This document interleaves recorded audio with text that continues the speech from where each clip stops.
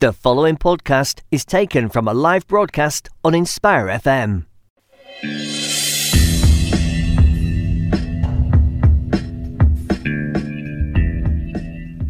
Assalamu alaikum and welcome to the book club show on Inspire 105.1 FM. My name is Imrana Mahmood and I am very, very excited for today's show because we have a wonderful guest and an amazing book.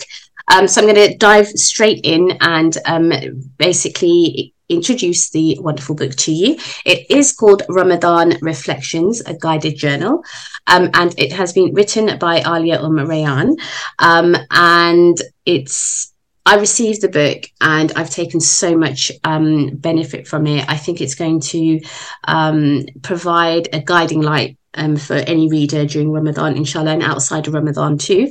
The blurb at the back says that it is a must-have intimate journal to guide you through Ramadan and deepen your individual connection to Allah for the year ahead. With inspiring reflections, practical exercises, powerful quotes, and drawing from the spiritual wisdom of the Holy Quran and Sunnah, it offers an invitation to let your heart ponder, to immerse yourself in dua, and to journal about spiritual themes and subjects. It is a journey within a journey, a space for transformation. This journal is a path with and for the most merciful. So that is a beautiful introduction to the book. And I am really delighted to have Aliyah Raiyaan on the guest on the book club show today. So as an introduction, Aliyah Raiyaan converted to Islam 23 years ago and has been involved in UK Dawah for over 20 years. In 2010, she founded Solace UK, a charity that helps women who have converted to Islam and find themselves in difficulty. In 2019, she launched a YouTube channel called Honest Tea Talk, which brought unscripted conversations to the table about raw, unspoken topics related to the Muslim community.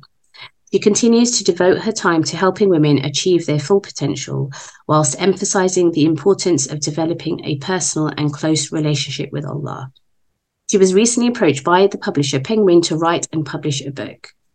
The book, Ramadan Reflections, which has now been written, is available, and I hope you are all able to grab your copy, and it will help you, inshallah, through the days of Ramadan. And I'm going to now say Assalamu alaikum to Aliyah. Wa alaikum salam wa rahmatullahi wa barakatuh. How are you? Alhamdulillah, I'm so well. Thank you so much for joining us on the book club show today. So obviously I've just given a little bit of background obviously to yourself, to the book, and I thought a really lovely place to start would be to give our listeners a little bit of an idea of what inspired you to write the book, and also the journey to kind of where we are now with it. Okay, Bismillah ar-Rahman ar-Rahim. First of all, thank you very much for the opportunity. Jazakallah khair. It's lovely to be here and speak with you, Imrana, mashallah. Okay, so I need to tell you a little bit of a story because there is a very beautiful story behind this book. And I've been asked this question a number of times in the last couple of weeks since the book has been published, you know, what inspired me. And I didn't actually have a particular inspiration, or there wasn't anything that inspired me, but there was something quite profound that led to this book going out into the world, alhamdulillah. So for many years I've been making dua that Allah would bless me with the opportunity of writing and publishing a book before I die. And it's been a dua that I've been making for many years. And in Ramadan 2022, out of all of the things that I was asking Allah subhanahu wa ta'ala for, this dua, despite the fact that I had been making it for a very long time, was just at the forefront of my mind and was just on my heart. And like I said, there were other things, you know, I would say possibly, you know, even more important things that I was asking Allah for. But this one it was just there, you know, on my heart. And I just kept repeating it again and again and again. Ramadan ended, and 2 months later, I found myself just checking my messages on Instagram. And it's interesting because my writing, kind of sharing my written reflections on social media, has been has been going on for a couple of years, but at that particular time, mid 2022, I was actually quite quiet on social media. Messages had been piling up. I wasn't responding as quickly as I normally do. I checked my request folder on Instagram, and there was a message from a woman, and she had a non-Muslim name. Now, obviously, as a revert myself, I thought she's either a revert wanting to ask me something or wanting to share something with me, or she isn't Muslim and she has some questions about Islam. So I opened the message and I read her message. It was a very short message, and I instantly thought it was a scam. Right. Yeah. And normally I get these types of messages quite regularly. Normally I wouldn't even, how you can read the message but not accept. So you've read it, but they don't know that you've read it. That's normally right. I wouldn't even click on accept. I would just, close it and move on. Yeah. But subhanAllah, and I'm glad that I didn't do that this time, because because I pressed accept, and then I also responded and I said, sounds interesting, can you email me? And I provided her with my email address. Right. And she emailed me pretty straight away, and I checked the email address, and I thought that it would kind of be some, at Gmail, at hotmail.co.uk. Some numbers. Yeah. And then subhanallah, it was a company email address, and my heart kind of stopped. Yeah. So the message that she had sent me on Instagram was, I'm a publisher from Penguin Random House, and we were wondering if you would be interested in writing a book for us. Wow. Oh, mashallah, yeah. Subhanallah. And so, we had our first meeting, and in this meeting, I obviously had so many questions for her. And I asked her, how did you find me? What do you want from me? Who do you want me to write for? What do you want the book to be about? Like, what is this all about? I had 1,001 questions. And then she said to me, we have like these tools, these listening tools on social media, and we came across you, and I came across, some of the things that you had written on social media, and I went to other writers, and something kept bringing me, drawing me back to you. And then I would leave your grid again, and I would go to other writers, but something kept drawing me back to you. And then, here we are, kind of thing. And she said, we would like you to write a book that will go out for Ramadan. And we would like the book to be connected to Ramadan somehow. And when she said this, and we want it to be for the Muslim audience. And when she said this, I just thought, subhanAllah. I said to her, 2 months ago, in the month of Ramadan, I was praying to my creator to bless me with the opportunity of writing a book and publishing a book before I die. And here you are, and this was in Ramadan, here you are telling me you would like me to write a book for the following Ramadan, connected to Ramadan. And she was kind of like, ooh, this is kind of like, this is a bit, a bit strange, a bit spooky.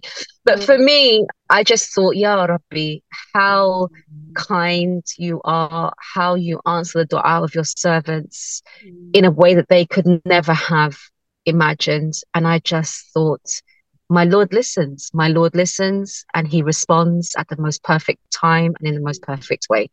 So this is the journey of the book. This is how the book came about, and I am honored and humbled. That's the story. Yeah, no, thank you so much for sharing that. Like, I'm getting goosebumps listening to you, because like, subhanAllah, it's, what you said about, the timing and, Allah answering du'as, it's so important. And when it manifests in this kind of way, when you, I guess, in some ways least expecting it, and, that it's that reminder, that, Allah is near. And thank you so much, for telling us about, the journey behind the book.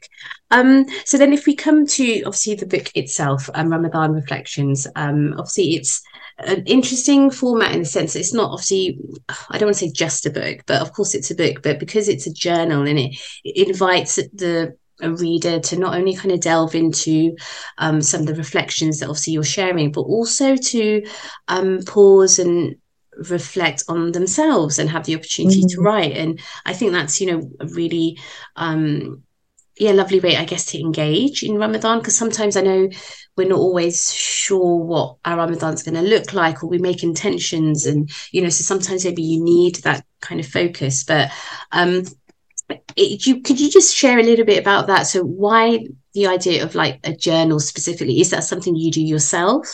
And what kind of benefit would the readers get from that?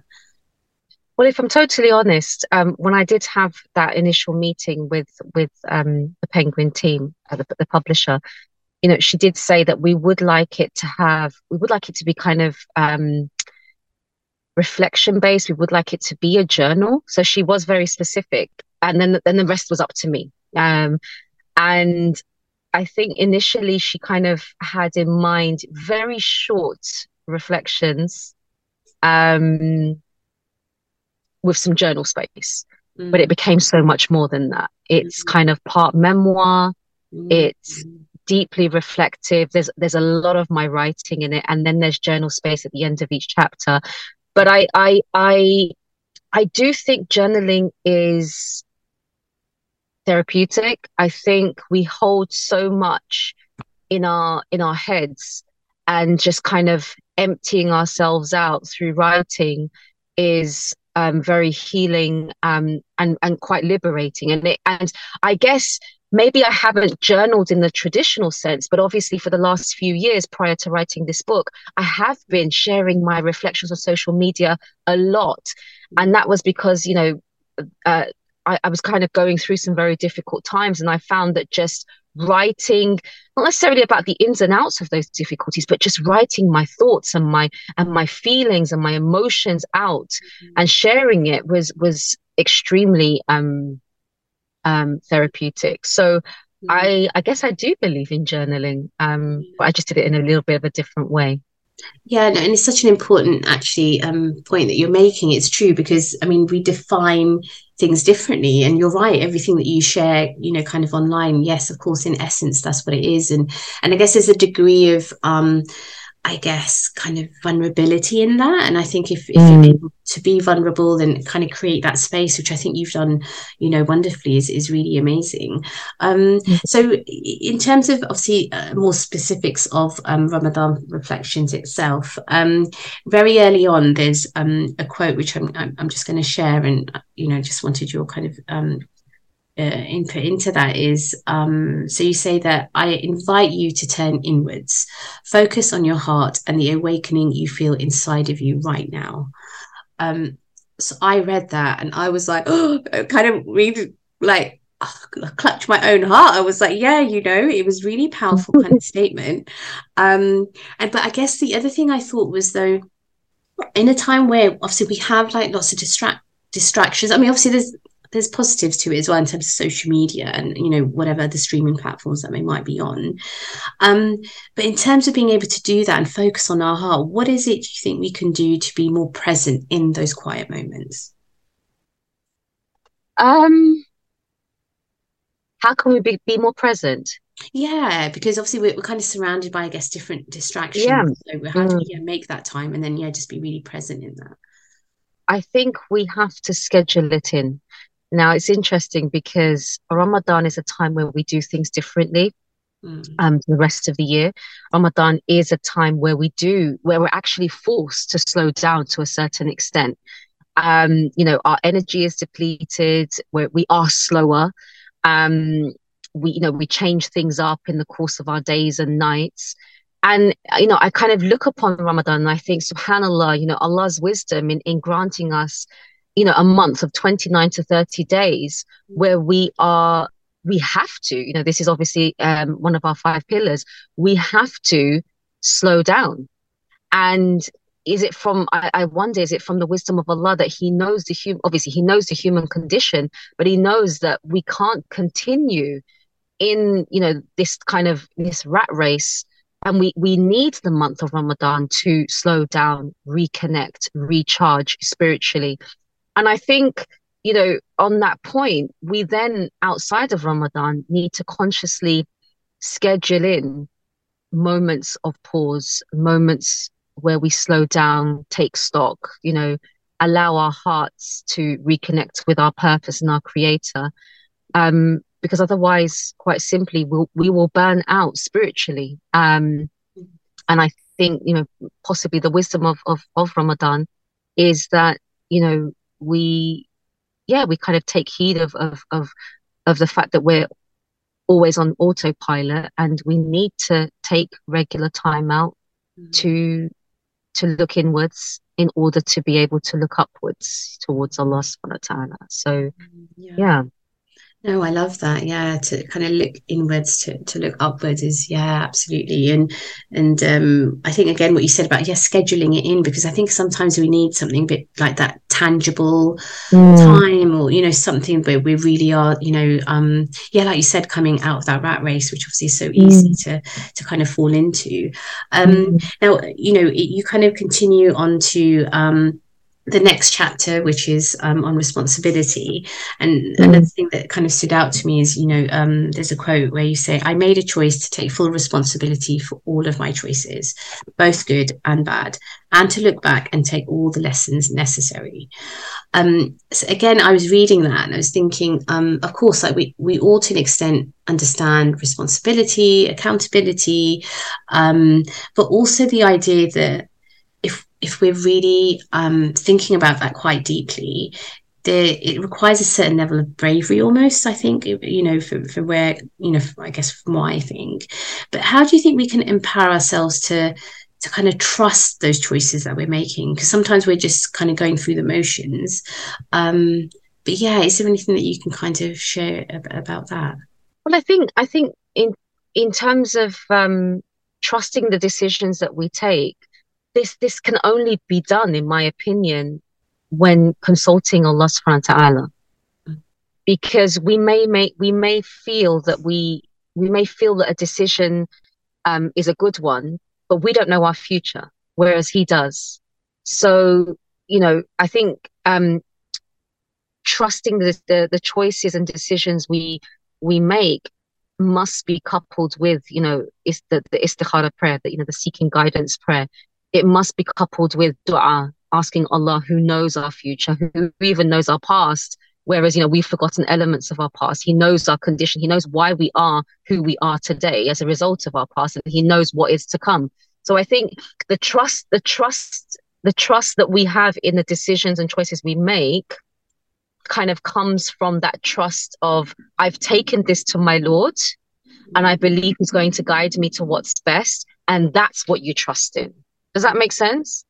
Yeah, 100%. No, absolutely. I think, again, it's a reminder, isn't it, as well, that we don't want to lose, sight of the ultimate kind of purpose, and obviously our relationship with Allah, absolutely. And even, for example, the little, I'm going to call it a subtitle, or on the book, obviously it says 30 days of healing from the past, journeying with presence and looking ahead to an akhirah focused future. So what is it, I guess, that I think your book's laid out really interestingly, because obviously there's three parts to the book itself. The first is healing and taking lessons from the past, then journeying to Allah with presence, and then obviously planning and moving into an akhirah focused future. How did you come about, I guess, creating those three sections of the book? So before you started writing, was there a certain way that you knew you wanted the book to kind of be, or I was just interested in that? Yeah.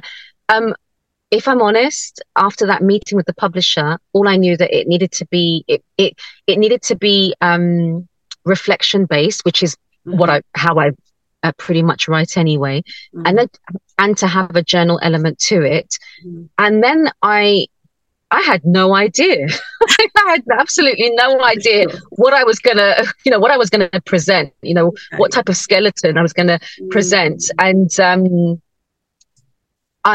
I took myself to a park in East London, because I needed to be inspired, and I often find that I'm inspired when I look upon Allah's creation, and just to see beauty. So I took myself to an East London park. I didn't have, unfortunately, I didn't have the time to, venture outside of London to Yorkshire or somewhere like that. So I went to an East London park, and I sat on a park bench in front of a lake. It was actually Victoria Park in East London. And I just spoke to my Lord, and I just said, "Ya Allah, I don't know how I'm going to do this. I don't even know what to do, but I know that this came from you, and I know that this is most certainly for you. So just guide me and guide my pen, guide me to put out into the world that which will bring hearts and souls back to you. I don't know how to do this without you." And then I said, Bismillah, and I began to brainstorm. And I started with the fact that Ramadan is 29 to 30 days. So I thought, okay, 29 to 30 chapters, one for each day. And then obviously 30 days, okay, 3 parts. And then it was like past, present, future, because this is, we're constantly in between, one of 3 states. We're either trying to deal with something from our past. We're definitely currently dealing with, our current circumstances, or we're asking Allah, for something, or we're hoping for something in the future. So this is the journey of life, right? And then it kind of just developed from there. So that's kind of how the book came about. Yeah, and it's a beautiful way of kind of doing it. It's kind of categorized, but also in a way which is, it's just obviously, of course, it resonates, right? And the way, it links into then Ramadan and those kind of thirds, is amazing. And I don't want to kind of put you on the spot a bit, but so basically the next chapter that you use, chapter 3, which is called day 3, obviously because it's according to the days of Ramadan, is love. I was going to ask you, how would you define love? And the second part of that question is, and what do you think is the best way to practice the love of Allah? How do I define love in terms of our relationship with Allah, or just love in general? Could you do both? I'm just interested because I really like the chapter on love in the book. So I was just wondering. But I'm not gonna. But I don't want to make it difficult. So whatever, you're open to answering on that. Well, I don't think. First of all, I don't think there is one definition of love. I think it is subjective. And so love is open, and love will take on a different meaning for each person. But I think love is this this yearning in your heart to be next to the one you love. It's a yearning in your heart to do everything you can to make that person happy. That person has taken up a space in your heart, and you kind of feel a sense of pain when you are separated from them,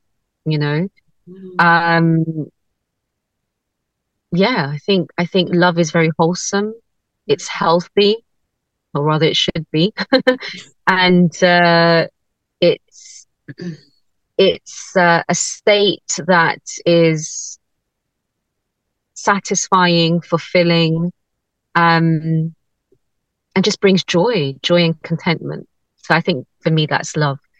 And in terms of what was your second question? I guess then focusing on our love of Allah and that kind of, I guess, I think in terms of the love of Allah, it again just on what I've just mentioned, it's a focus. There's a focus to Allah is at the center of your life. He is at the center of your focus. He is your priority. The love that the servant has for his or her Lord produces this constant awareness. So he, Azza wa Jal, is always kind of on your mind and on your heart, and you kind of navigate through this life wanting to please him, wanting him to have you as his beloved.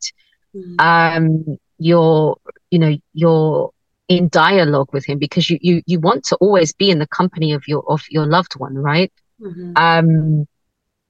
You don't want to displease him because you don't want your loved one to ever see, that side of you. You want your loved one to always think well of you. There's this drive and this urgency to do all that will please, him as well.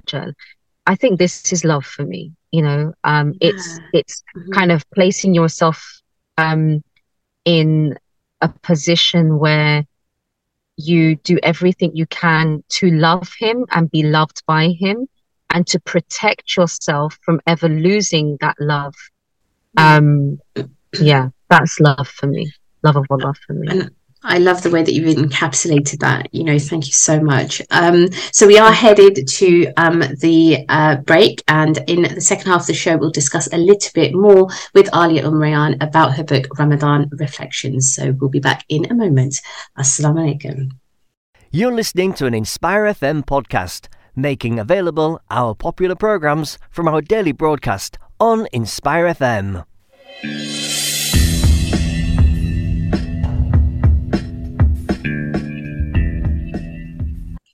Assalamu alaikum and welcome back to the Book Club show on Inspire 105.1 FM. My name is Imrana Mahmood, and on today's show I have the privilege of interviewing Aliyah Raiyaan, who is the author of the recently published Ramadan Reflections, a guided journal, 30 days of healing from the past, journeying with presence and looking ahead to an akhirah-focused future. In the first half of the show, we were talking to Aliyah a little bit about her journey behind the book, a little bit about some of the, I guess, reflections, of course, that Aliyah has in terms of social media and how we need to find quiet times and pause and reflect. The idea of taking responsibility for our choices, but ultimately that they need to be obviously have Allah at the center of them. And then just before the break, we were talking to Aliyah a little bit about what she thinks love is and how we're able to not necessarily define that, but also the fact that love is subjective and it can mean different things to different people, depending on the context. But ultimately, again, coming back to something that Aliyah said, I think earlier on in the first half of the show, that it's important that we're able to look inwards to our own selves, so then we can look upwards to Allah. So that show is definitely about making Allah subhanahu wa ta'ala, our focus and our center. So hopefully the show will give you really lots of benefit this Ramadan. So we're going to delve straight back in to the book, and chapter 5.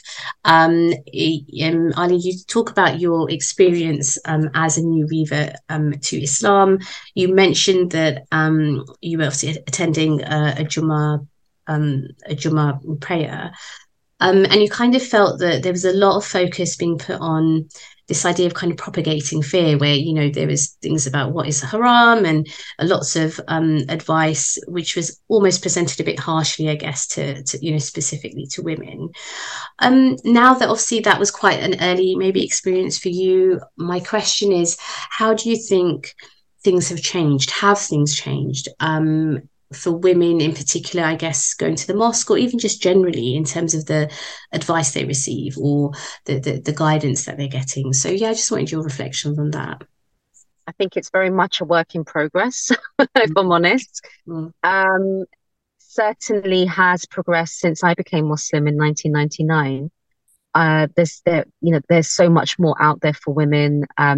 Women are, I would say, subhanallah, in many ways at the forefront of the dawah, which is amazing. Mashallah. I do still feel, as a community, we, particularly in the UK, we have a long way to go. Gosh, there's kind of so much I could say about this topic. Yeah, I'm trying to to just focus on the main points, but I think certainly in kind of major cities, the main cities in the UK, there is a lot of provision for sisters. The mosques are welcoming. women. They provide classes. So that's good. I think in the kind of less populated areas around the country, it's still very, very sadly an issue. Women are not welcome in the mosque. We've, at Solace, the charity that I'm CEO of, we've had revert sisters who have become Muslim, and then, knock on the door of their local masjid and have had, the door kind of slammed in their face. No, no, no, women are not allowed here. So I think in certain areas, there needs to be a level of awareness created. Because unfortunately it feels like we're still stuck in the 90s, so I think it very much depends on the geographical location. And obviously I'm referencing the UK here, but I think that we definitely have progressed. There is so much provision out there for women and led by women, which is amazing as well, mashallah. Yeah, absolutely. And I guess maybe that's sometimes where the change, it is happening because of that very reason, that women are starting to be at the forefront of those conversations and kind of taking up space, which they have 100%, I guess, right to. But yeah, I mean, what you said about work in progress, yeah, I guess, it's that's what it is. And yeah, inshallah, it can kind of continue improving. So the book then goes on to, different elements, I guess, for each day. So obviously we've kind of touched on love and gratitude. There was one of the chapters. It then goes on to also repentance, and I think the next one might be forgiveness, if I'm right. I know I might have got that mixed up, but there was one question that, again, it's a quote that you mention in the book, which is that you talk about, forgiveness as a form of training. And I thought that was really interesting, because sometimes we don't think about, I mean, I personally don't think, I guess, or I never thought about it in that way. But so why do you think Ramadan might be a good time to actually practice this, process of forgiveness? Because if it is, a form of training, like you say. Well, I think Ramadan softens the heart. And in order to be able to forgive, our hearts need to be softened. When someone has hurt us and done us wrong, automatically our hearts become hardened towards that person, and even towards life itself, depending on, the level of hurt that's been inflicted upon the individual. So I think Ramadan softens our heart. It refocuses the soul on its purpose. And as a result of that, the hurt and pain that we've experienced at the hands of others is kind of placed within the correct frame, that we're here on a temporary journey. We're all imperfect. We have a greater goal, and that is to, be loved by Allah subhanahu wa ta'ala, and to journey to our permanent home. And so by placing the hurt caused by others within that frame, we are, we're able to make better decisions as to how we kind of navigate through that trauma or pain. And as I said, Ramadan is a month where we do things differently, where we focus more on our purpose, we focus more on our relationship with Allah subhanahu wa ta'ala. So it's like the prime time to place people and the wrong they've done to us, like I said, within that frame. Yeah, and I think, that softening of the heart, absolutely. And it's amazing how it's almost, I don't know whether I should say automatic, but there's something about the coming of Ramadan, that suddenly something does really settle, and everything feels, in that way. What's that? Sorry? I said it feels different, doesn't it? Yeah, absolutely. It does. And I think, explain that really, really well. And then you kind of go on to then talk a little bit in the next chapter, which is kind of focusing on Qadr, which is interesting because I know just before the interview we were kind of speaking about that because of a particular reason. But I guess, when there's so much emphasis that we need to be in control of our lives, the messaging we're getting, whether it's work or, it could be, a multitude of things. What do you think we need to do then to kind of let go of that illusion of control? Because obviously we know ultimately it's in Allah's hands. But yeah, what is that way of kind of submitting to the Qadr of Allah? Like what do we need to do or say to ourselves or remind ourselves of? Well, it's acknowledging that we are not in control of anything. We are not. Ultimately, and even the decisions and choices we make fall under the decree and will of Allah. We are only able to breathe by His will. If Allah subhanahu wa ta'ala decided that we would breathe our last breath, there is nothing that we can do except to breathe our last breath. And so I think the first step is the understanding that we are only existing by His will. We are only able to do by His will.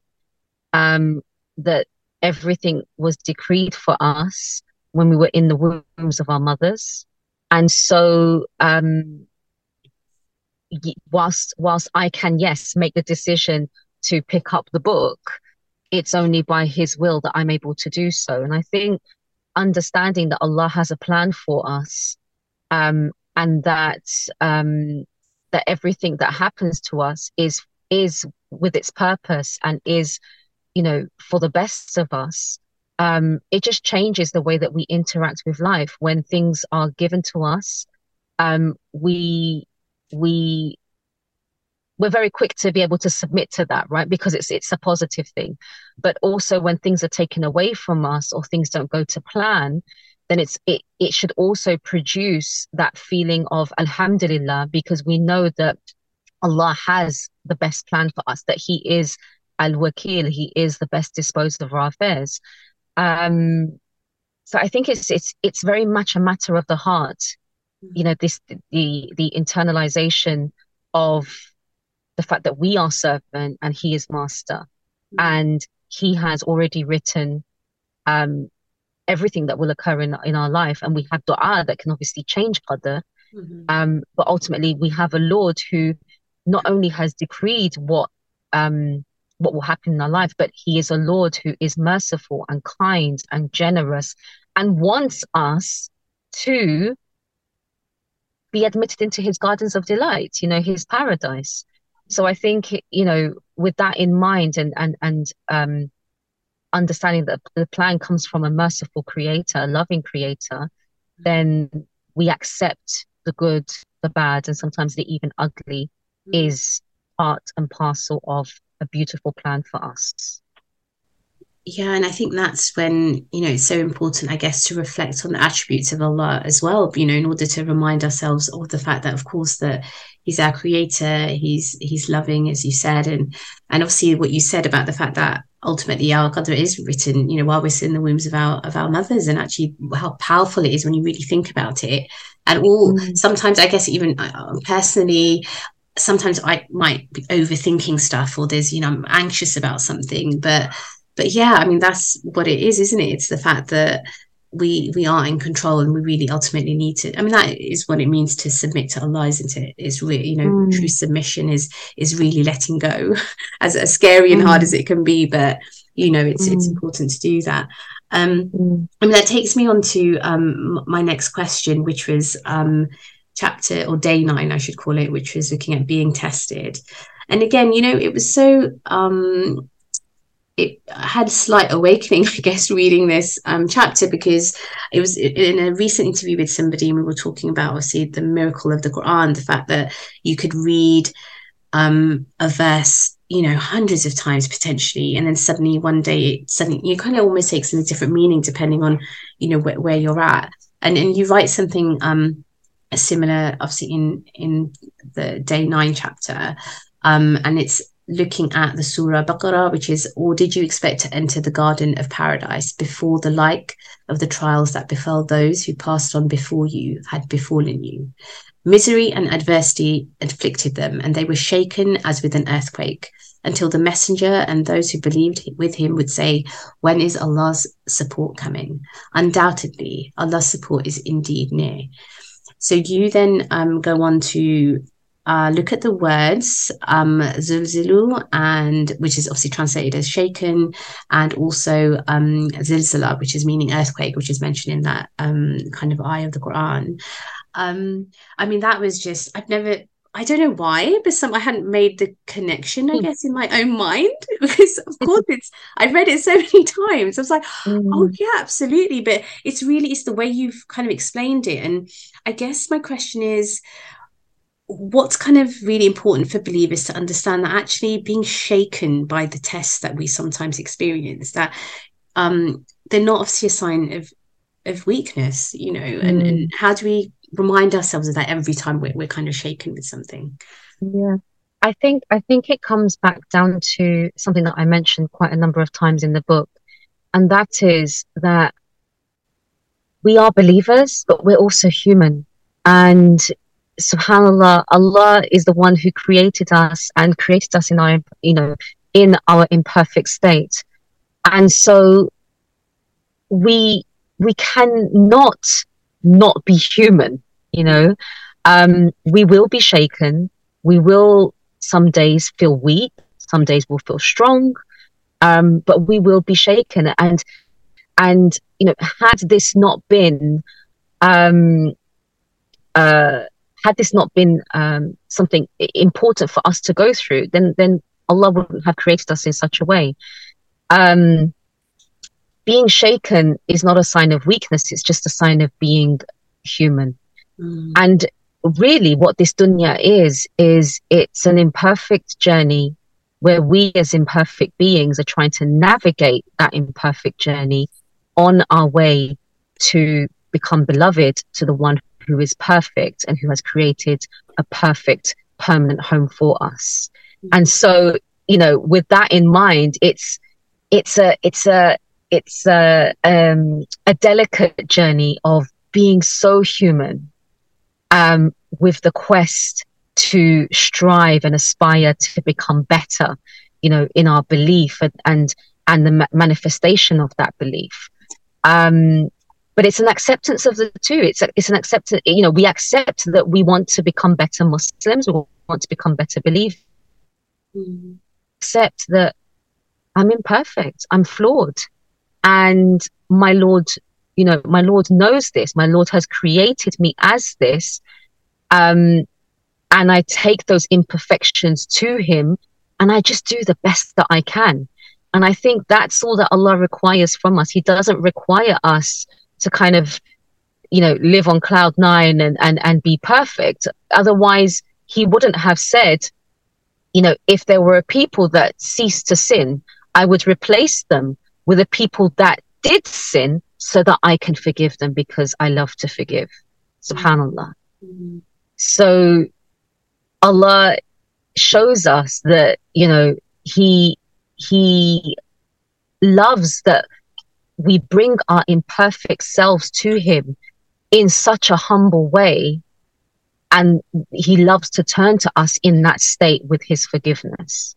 So it's okay to feel weak, it's okay to make mistakes, it's okay that we sin, and we will continue to do so, but it's what we do with that in terms of our relationship with him. Yeah, absolutely. And I think that that focus again, you know, coming back to that relationship, you know, with Allah, and that's obviously the beauty of the book, because each chapter, each day, there's that reminder to come back and to come back again, and, you know, to refocus and recenter. And I think that's another kind of really lovely thing about the book, because it's because it has that journal obviously format to it. It's day by day, and it's something that readers, you know, if you get a copy of the book and you're able to focus on one particular chapter, one particular day, which each one has its different, you know, reminder and theme. And the next one was kind of a little bit further down, so this is kind of looking at, day 13, where you talk about ihsan, and you give a really lovely experience of something that you and your husband experienced at the time of iftar, and how I guess it kind of reminded you on what ihsan, I guess, really means. But what was really interesting is in that chapter you talk a little bit about that obviously relationship between taqwa and ihsan, but also you mentioned the idea of obviously being Muslim, but then also there's the idea of a mu'min.